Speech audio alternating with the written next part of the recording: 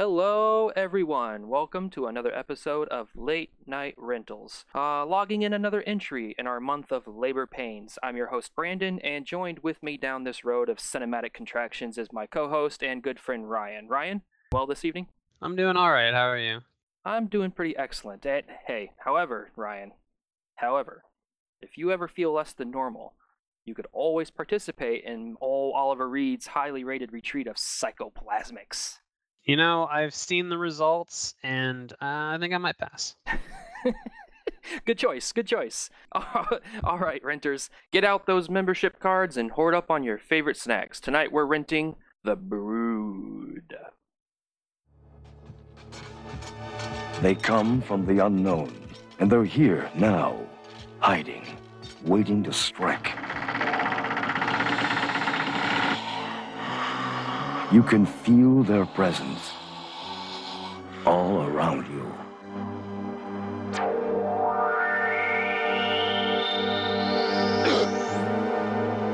Never before have you come this close to the edge of terror. Never before have you faced anything so strange and sinister, so bizarre and unnerving. Never until now. David Cronenberg's The Brood.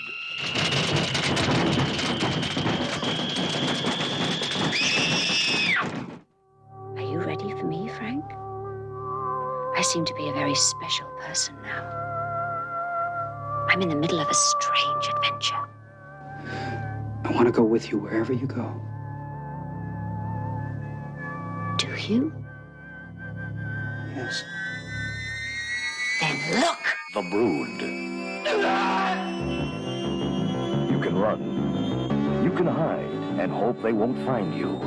But you won't escape. Once unleashed, The Brood will destroy anyone who gets in their way.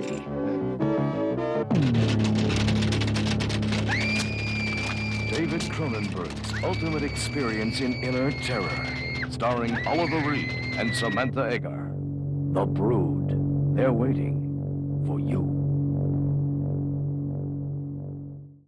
I gotta say, Ryan, with your first child expected to come into this world in under 3 months, this is a hell of a movie to be watching, sir. More so in the fact that one of the many underlining themes in this movie is fear of parenthood. So bravo on the choice. Oh, you're welcome. Yeah, I figured, I have gotten too comfortable with the thought of being a father. I need to scare myself awake again. Cronenberg is definitely the person to do that, especially anything to do with if anybody has any sort of fears, especially about one's own body. David Cronenberg is the man to watch. His entire filmography has some sort of direction or semblance of body horror. Yeah, I would say I've seen a fair amount of his movies, not a whole lot. Like I have Videodrome from the Criterion Collection. I think that might be like the most Cronenberg movie. Like when you talk about David Cronenberg, it's always the body horror stuff. But like I've seen, Eastern Promises, A History of Violence. Like I think it's wildly different than something like Videodrome or even The Fly, like the bits I remember from The Fly. But it's surprising because I was thinking about like the Cronenberg movies I have seen, and I completely forgot that he made The Dead Zone. Oh, yeah, with Christopher Walken. Yeah, and that's radically different. And like that came out in '83. This is '79. Yeah. Scanners is '81, and so like the Dead Zone came out the same year as Videodrome, and it's kind of like I don't want to say like a stark departure because they're both horror movies, but like Videodrome is very graphic. Deals a lot of like sexual stuff, and body manipulation, and Dead Zone is just like a guy that can see things and stop murders. Okay, so let's jump into The Brood. So it's been a while since I've seen this, and it opens up with our one of our main characters, Oliver Reed, who is essentially he's a psychologist. His character's name is Hal Raglan, and he's sort of like this overseer of a very pseudo kind of science called psychoplasmics. And it centers around like his institute. Yeah, it's his institute called Summerfree, and it opens up with him and one of his patients in a sort of like college-esque sort of demonstration about his methods. Yeah, my first assumption was like, are they reciting a piece? Like, are they acting? And then I didn't piece it together until like someone flat out says like his techniques are revolutionary or something like that. I'm like, oh, that's what they're doing. I can't hardly speak. And don't speak. Speak to me, show me. Don't tell me about it. I'm not interested in what little girls have to say anyway. Show me! Show me your anger! Show me, then I can understand it.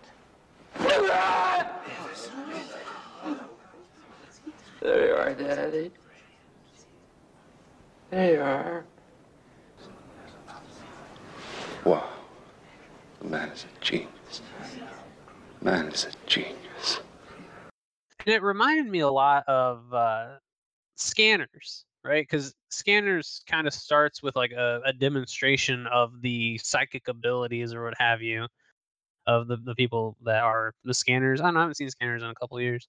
But yeah, I thought like, and the comparisons, at least from like the supernatural aspects or science fiction aspects of the Brood and Scanners, I thought were very like kind of, queasily similar.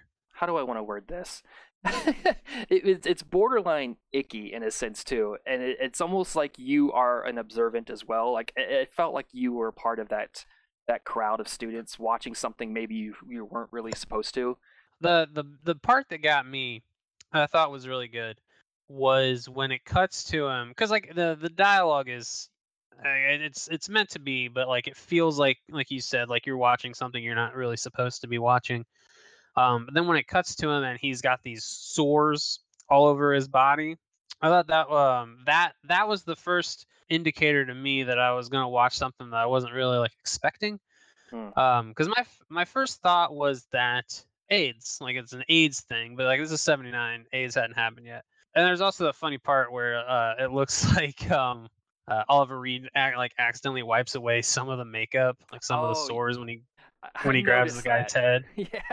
But like, because I went into this expecting, like I said, I haven't seen a whole lot of Cronenberg. Like I've seen Videodrome, but I thought like Videodrome to me comes across as like some guy who was finally given free reign to do whatever. And so I was expecting, not necessarily a straightforward horror movie, but like kind of predictable horror movie, because it's '79.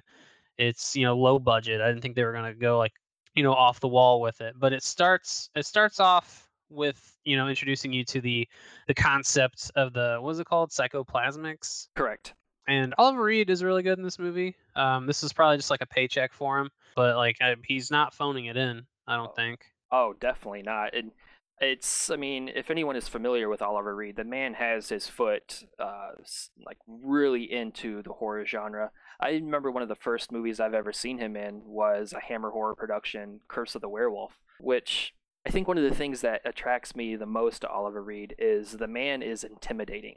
And I think it doesn't matter what movie you're seeing him in, he just has this ominous presence about him. And I also think it starts with those eyes. So, I mean, in terms of becoming this, this head honcho psychologist and this very, this very pseudoscience that even our main character, Frank's his name, who is very disbelieving of it, the fact that, Oliver Reed as a character, that I would almost believe if something were to come out tomorrow and say like Oliver Reed was the head of a pseudoscience called psychoplasmics in a retreat in Canada, I'd be like, oh yeah, that sounds like Oliver Reed. I think this movie starts off really well. Like it's like a lot different than what I thought it was going to be. But then it kind of develops into like a murder mystery kind of, I guess is the best way of saying it. Like it's not necessarily, you only wonder for like 30 minutes to what is happening before they kind of tell you what's happening. Yeah, I think it's pretty good. It's not a movie that blew me away, but I think once I got settled back in to sort of this world and this story, I like how it teeters, essentially. It's like on teetering on the line of grindhouse and art house. Like there's a very sleaziness to it, but then at the same time, this very art house like appeal to it, especially in terms of like color usage. And I think coming back to this one, that's what surprised me the most is I'm so used to those later Cronenberg movies, that by the time I got to this one, it was refreshing. Especially like you had mentioned, you're diving pretty deep into a murder mystery, two mysteries actually, a murder mystery, and then what's the mystery of what's going on at Summer Free Institute. Yeah, because I like the scene where Frank goes and visits the one guy who's like rolling on the ground and he starts talking about the endocrine system. I like the explanation of what psychoplasmics really is very expository, but it kind of has to be.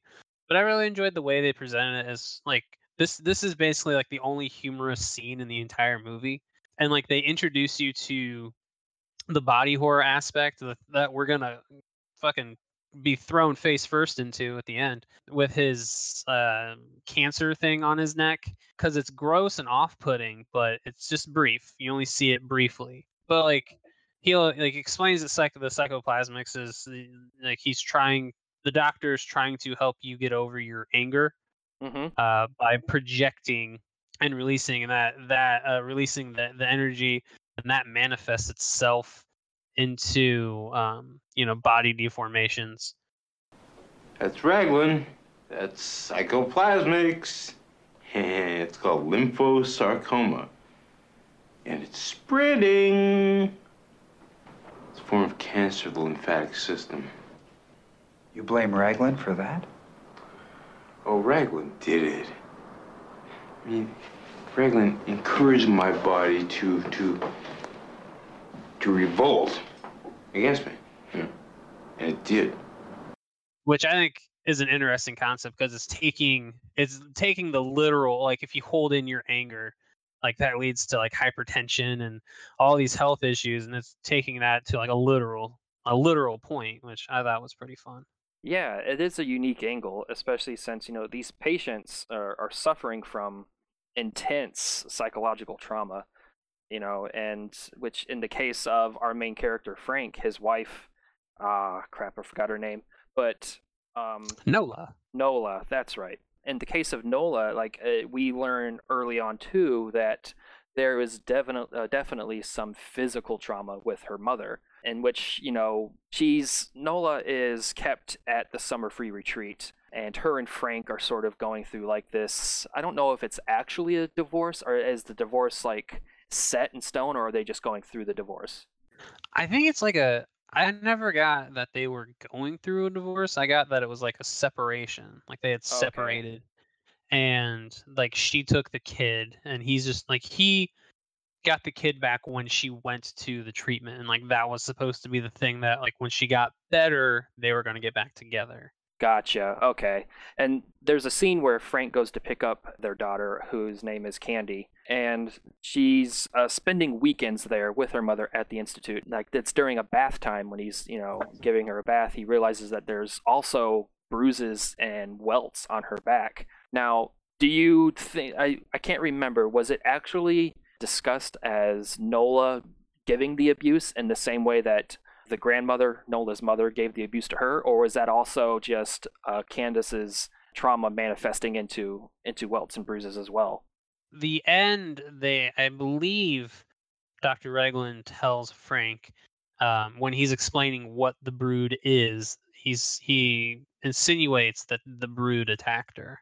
And that becomes sort of when he brings Candace back home with him, and as I had previously mentioned in the bath time scene where he notices all the bruises, that sort of becomes the catalyst to get this movie really rolling, is Frank very concerned about Candace still going to that place over the weekends. He's very, because he's the one, he actually shows up in the beginning when Oliver Reed is doing his demonstration with the patient, and you can tell already just by his body language and the way he rolls his eyes, like he would look at psychoplasmics probably the same way, any logical human being would. And it just becomes, once he realizes that his daughter has been mistreated, that does become the movie's catalyst point. That's what gets the movie going, and he tries to get with a lawyer, and he's figuring out ways to make sure that his 5-year-old daughter no longer is, going there every weekend and being subjected to whatever the hell's going on up there. Yeah, I think the guy that plays him, Art something, I can't remember his last name. He's I don't know, he's kind of hit and miss in this movie for me, but I like the scenes where he has to show anger or at least frustration with something. He's really good. Like the first scene he has with Oliver Reed, where he's like laying out like I want to see my wife. You know, Candy is being hurt and like all the stuff we've already seen. I really like their back and forth. I thought that that was probably his best scene. And I mean, this movie is not gonna demand a whole lot from the actors, acting wise, but I think he was very solid there. Frank, it's been some time. What can I do for you? I want to see Nola. I want to see my wife now. You know she's still undergoing intensive therapy. I can't let you break that isolation. Well, you let her see Candace on the weekends, don't you? Yes, Frank, I do, but then that's different. Regular visits from her daughter was built into her program from the very start. Yeah, well, her program has just changed. What do you mean, Frank? You sound hostile. Well, my daughter's been beaten. Severely. And scratched and bitten. And her mother did it. Her mother, who's under your psychiatric care. That's an incredibly heavy accusation to make, Frank. Oh, absolutely. And it's just another great moment, too, again, to showcase Oliver Reed's ability to... that's what I loved most about his character in this, his ability to maintain control. Like, I don't think not once does he ever shout or raise his voice or get belligerent. And I find that very interesting. And I wonder if that's just because, could it be two things? One, it could be maybe it was Oliver Reed making the logical choice that he's a psychologist. He would know, since I think in the movie, his character wrote a book called Stages of Rage. So maybe it would be believable that him as a character would know how to maintain his rage. Or the other possibility, as we had mentioned, Oliver Reed is an alcoholic. So maybe he's just drunk.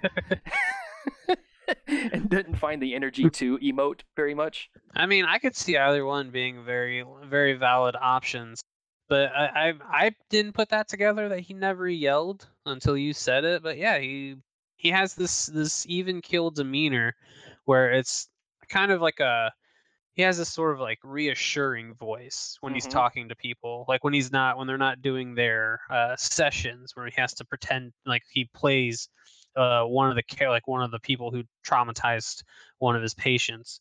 Like outside of that, when he's talking to Frank, when he's talking to his assistant, when he's talking to Nola's father, he like, it's not a condescending voice, but it's just like this soft, reassuringly calm voice. Right, yeah, so calm, in fact, that it almost feels like intoxicating, like it's pulling you in. Even when Frank, towards the end, when Frank is, going to Summerfree to rescue his daughter, there's a moment when Oliver Reed pulls a gun on him. And even then, like, most people would handle that scene like, stop right there, you son of a bitch. But then, like, Oliver Reed's just like, Frank, I've got a gun.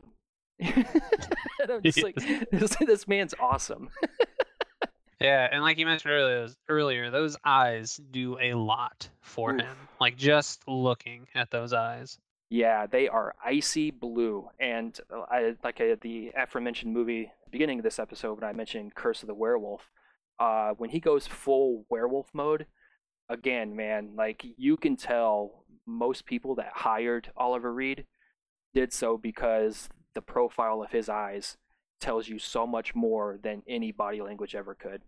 That first image of, this tiny little deformed creature in a red coat comes at the first kill scene, really, with Nola's mother, the grandmother, who was, man, she was popping down that alcohol, wasn't she? It made me laugh. Man. She was like, just sit right there, honey. Grandma's going to go refreshen our drinks. And I was like, woman, you got half a glass already. But she hears crashing in the kitchen.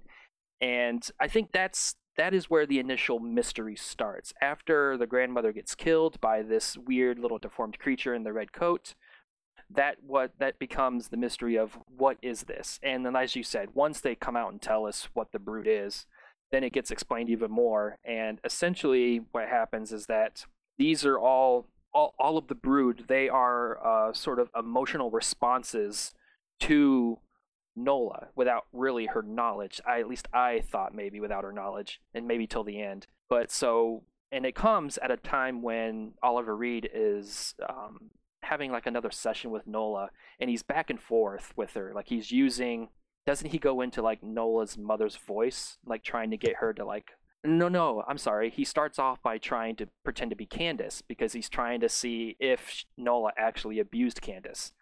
And then once Nola revealed that, I only did it because Mother kind of did it to me, then Oliver Reed switches tones and he becomes Nola's mother's voice. And right after that moment, because Nola gets angry, that is when the creature attacks the grandmother. And that becomes the first puzzle piece to let us know that whenever Nola gets angry at someone, that is when the brood attacks.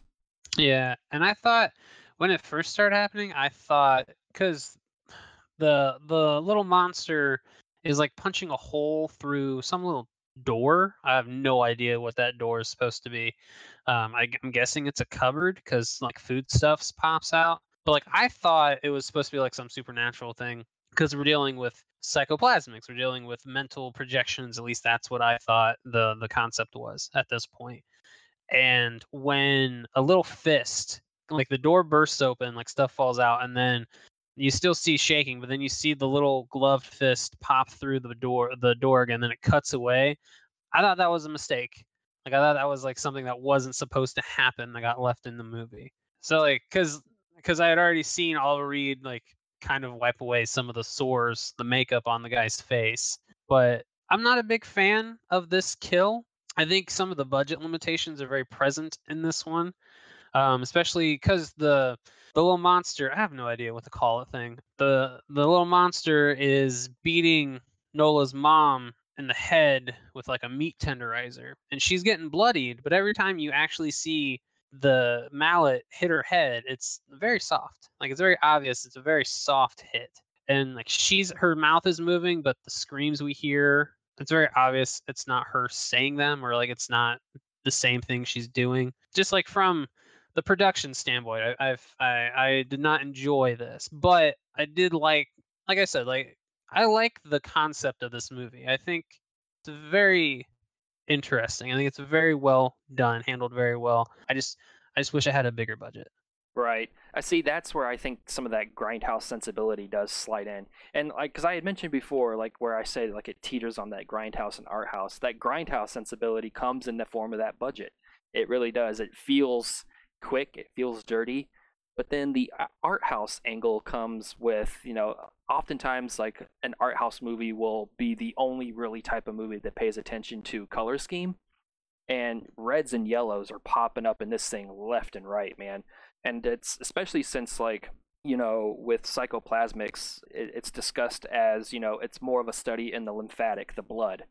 And since blood is red is almost like this connecting color that we see on everything, especially the first Candy's, like the daughter Candy always seems to be wrapped up in winter clothing that's red. The first brood creature is in red. And like film color, for those who may not know, red often is a signal of like danger, but in this case it can be looked at as like rage or anger, which just ties in to the whole thing of just stages of rage anyway. But then like the yellows come out a lot too. Like I've seen a lot of yellows in comparison, and that's where like especially like Nola, there's a moment where she's wrapped in yellow in the beginning when she's talking with Oliver Reed, and like that's often like a color that signifies like deceit and jealousy.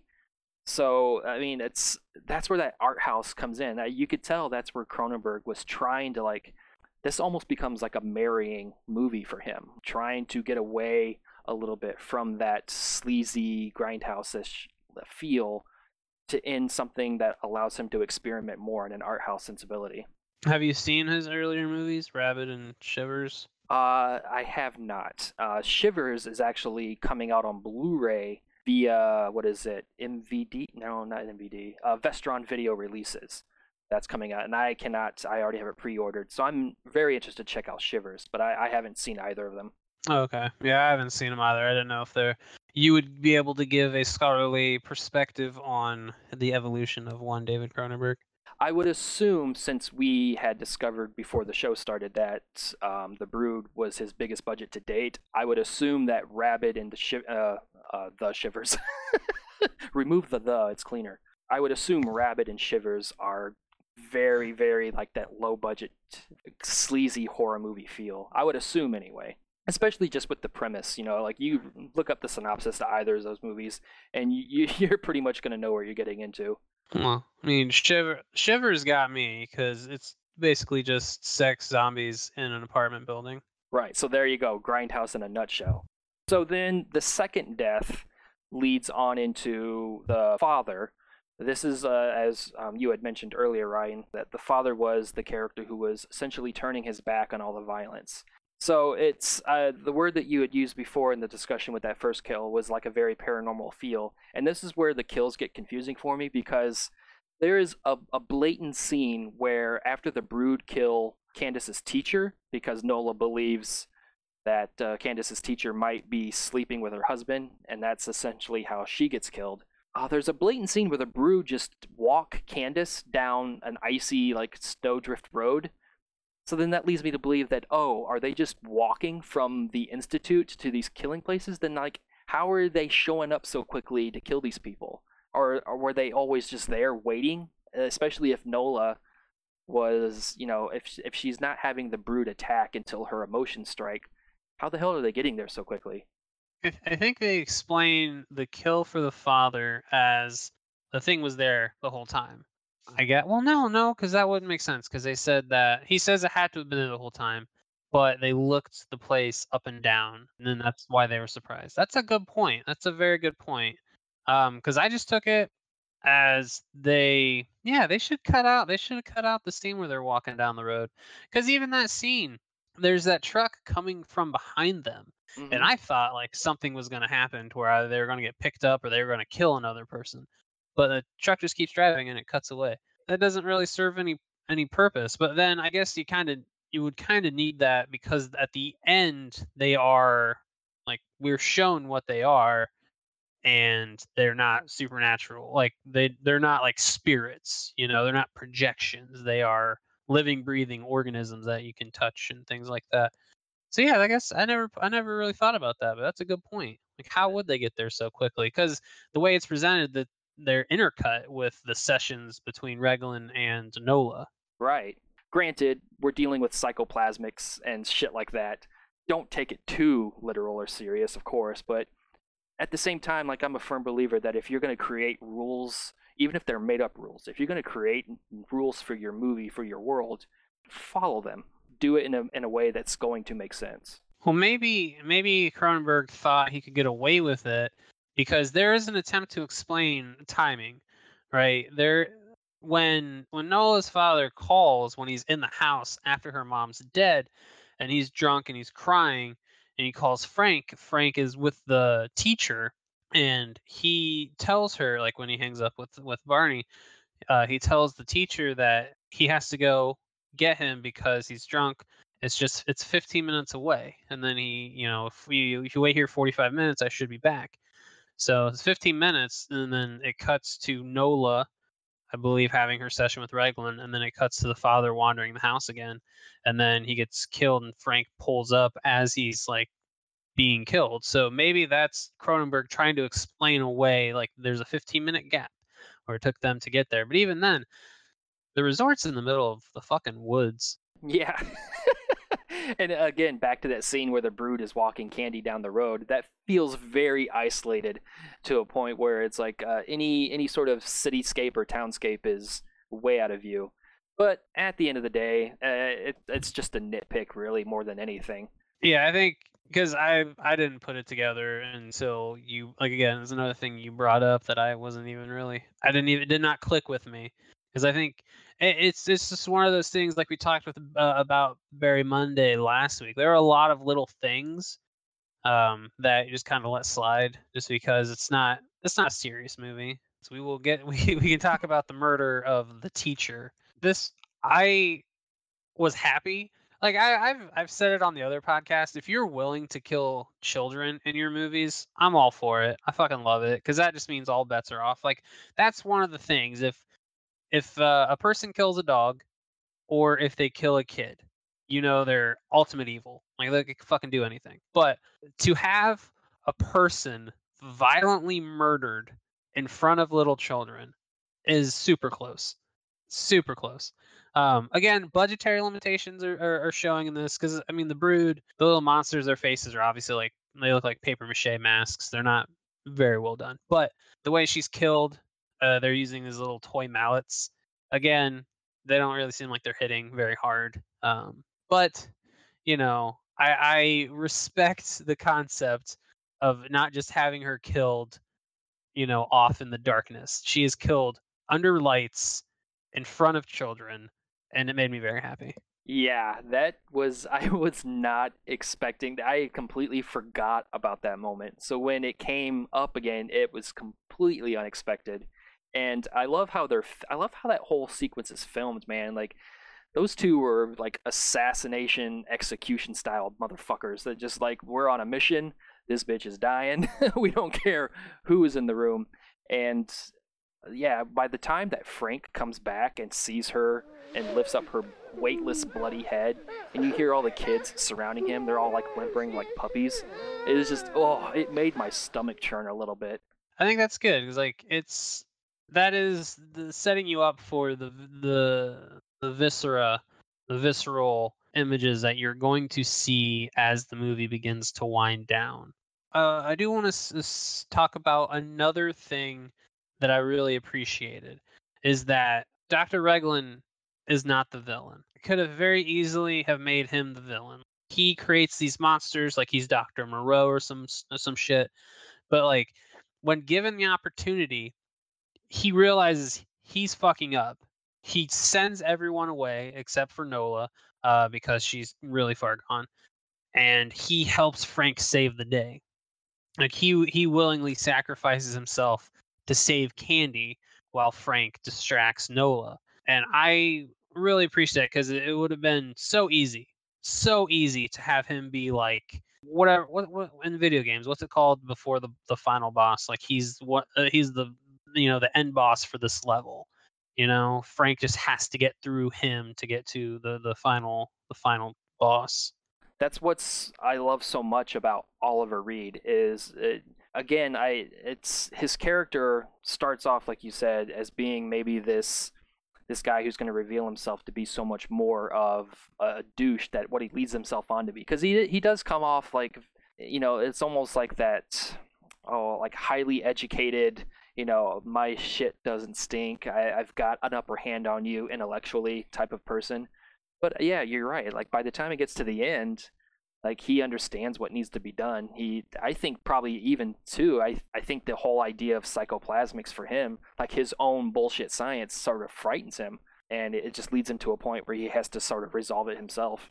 Yeah, and I like the character Mike when he gets released. Like he says to himself, he's addicted to Reglan. Like he needs that acceptance from the father figure. But I do like the little bits, like little hints they drop throughout the movie. But the one that really got I thought was really cool was when he calls Nola the queen bee, like insinuates that Reglan.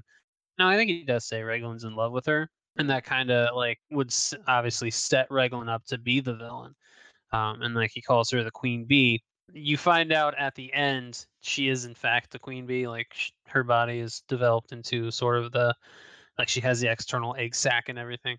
But like again, not to like sound repetitive, I thought wholeheartedly like we were gonna have this final confrontation with Reglan, like Frank and Reglan, where Reglan doesn't want to give up. Like he doesn't want to let the Brood go, or he doesn't want to let Nola go.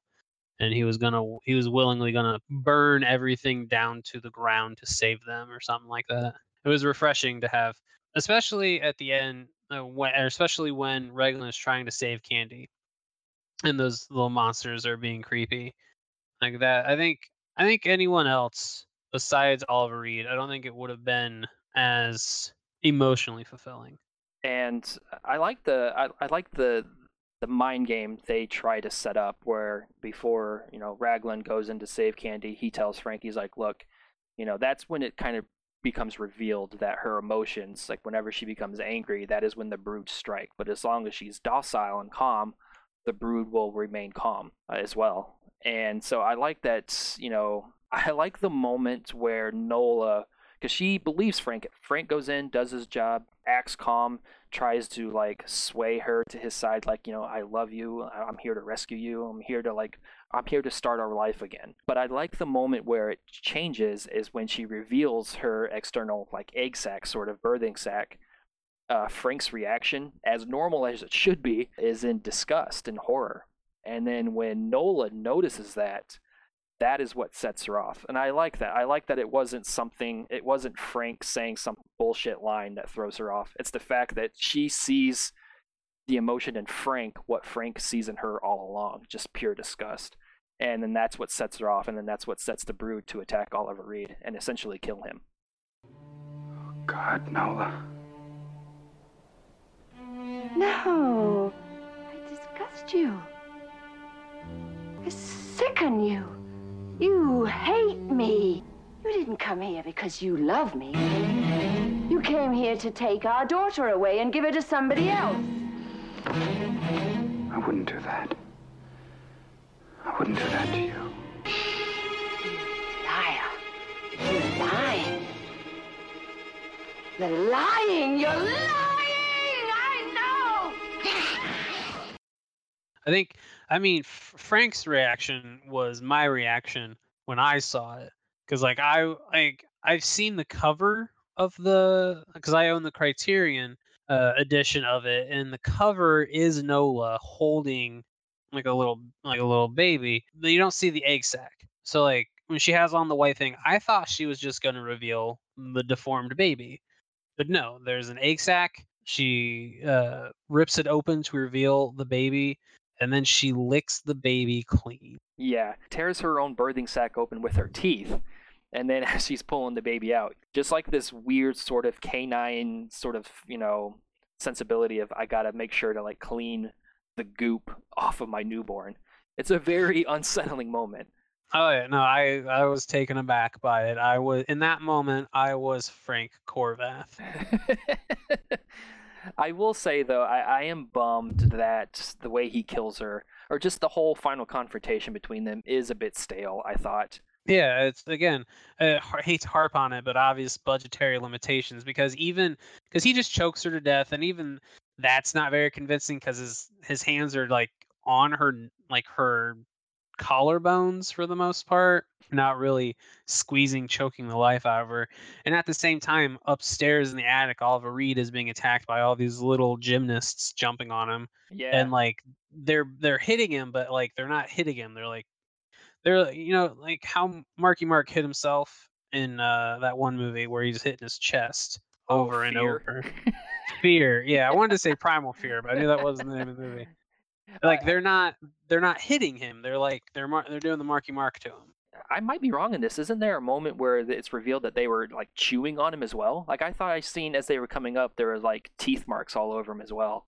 There might have been. I didn't notice. All I can remember is how they jumped on him and hit him, and how he was again screaming, but the audio we were hearing did not make sense with his screams. Hey, he got to blow away a few of them though. Yeah, he shoots he shoots the one that's sitting on the bunk bed. Yeah, and it like sprays on the wall behind it. And then once Nola dies, the rest of the remaining brood die as well, in the very hive mentality, which goes back to her nickname being the Queen Bee, I suppose, as well. So as Frank and his daughter Candy are driving away, the final shot of the movie, it pans in on like two little lesions on Candy's arm, and I guess I don't want to go as far as giving a lazy answer that it could be open-ended. I feel like maybe the process is starting over with Candy. Like this is the trauma coming out on her arm, and will she be the new Queen Bee? Is she going to follow in her mother's footsteps? I like that those are possible questions that Cronenberg leaves you with. I took it as as I spoke of earlier, I thought the original point of the movie was, ending cycles of violence. And there's a story that the grandmother tells Candy about her daughter, about Nola, about how when she was going through puberty, she got hives. And like I can't remember the exact story, but like that was one of the inciting incidences that began the trauma that Nola experiences, that when her the violence she gets from her mom. I took that as those were hives, like Candy was developing hives just like her mom. That would set you up to believe that the cycle just for some reason cannot be broken. We're just humans, we are just going to experience this over and over and over. All right. Well, we are getting to a point in our show where we need to start getting to the conclusion. First things first, Ryan, do you recommend this to renters? I think I would. It's a fun movie. It's got, it's not like until the end the special effects or the effects work isn't that great. But the ending is good enough, I believe, to make up for it. Like you said, it's a slow burn, but I do believe the reward at the end is worth the wait. Absolutely. It's one of those where if, you have to be in the mindset of a good horror story as well. Like if you're not a fan of slow burns or if you're not a fan of horror, this may not be a direction for you. However, I do believe it is a very, not an amazing, it's not going to blow the doors back in terms of mystery stories, but it delivers a solid mystery. And just like Ryan mentioned, that mystery, when it gets revealed, it's definitely one of those movies that if we were still discussing movies at the water cooler, this would be a water cooler discussion for people the next day at work. And the thing that would be talked about the most was like, holy shit, that ending. But yeah, I think this is definitely worth your time. So yeah, awesome. We are coming in at a halfway point onto our labor pains. Next week is going to be, I'm a little timid on this one, but I am also a little excited. I hope this one is all kinds of wacky ass. We're doing Hush, correct? Yes, with old Goop star Gwyneth Paltrow. That one should be fun. I think we can, because even if the movie is good, we can it's more like if it's, I guess, not good. If it falls into the school spirit category, where it's dog shit, but you can't really talk about it a whole lot because it's just repeating yourself, we can at least make fun of her. It just becomes a 45-50 minute bash session on Goop. Yeah, or just her in general. Yeah. She's an Oscar winner. Oh, that's right. Shakespeare in Love? Is that Shakespeare in Love? Yep. Wow. Yeah. Holy hell! I forgot about that. All right. Hey, Ryan. Thank you for watching this with me. You're welcome. And for everyone else, thank you for listening. And as always, please have a wonderful late night rental.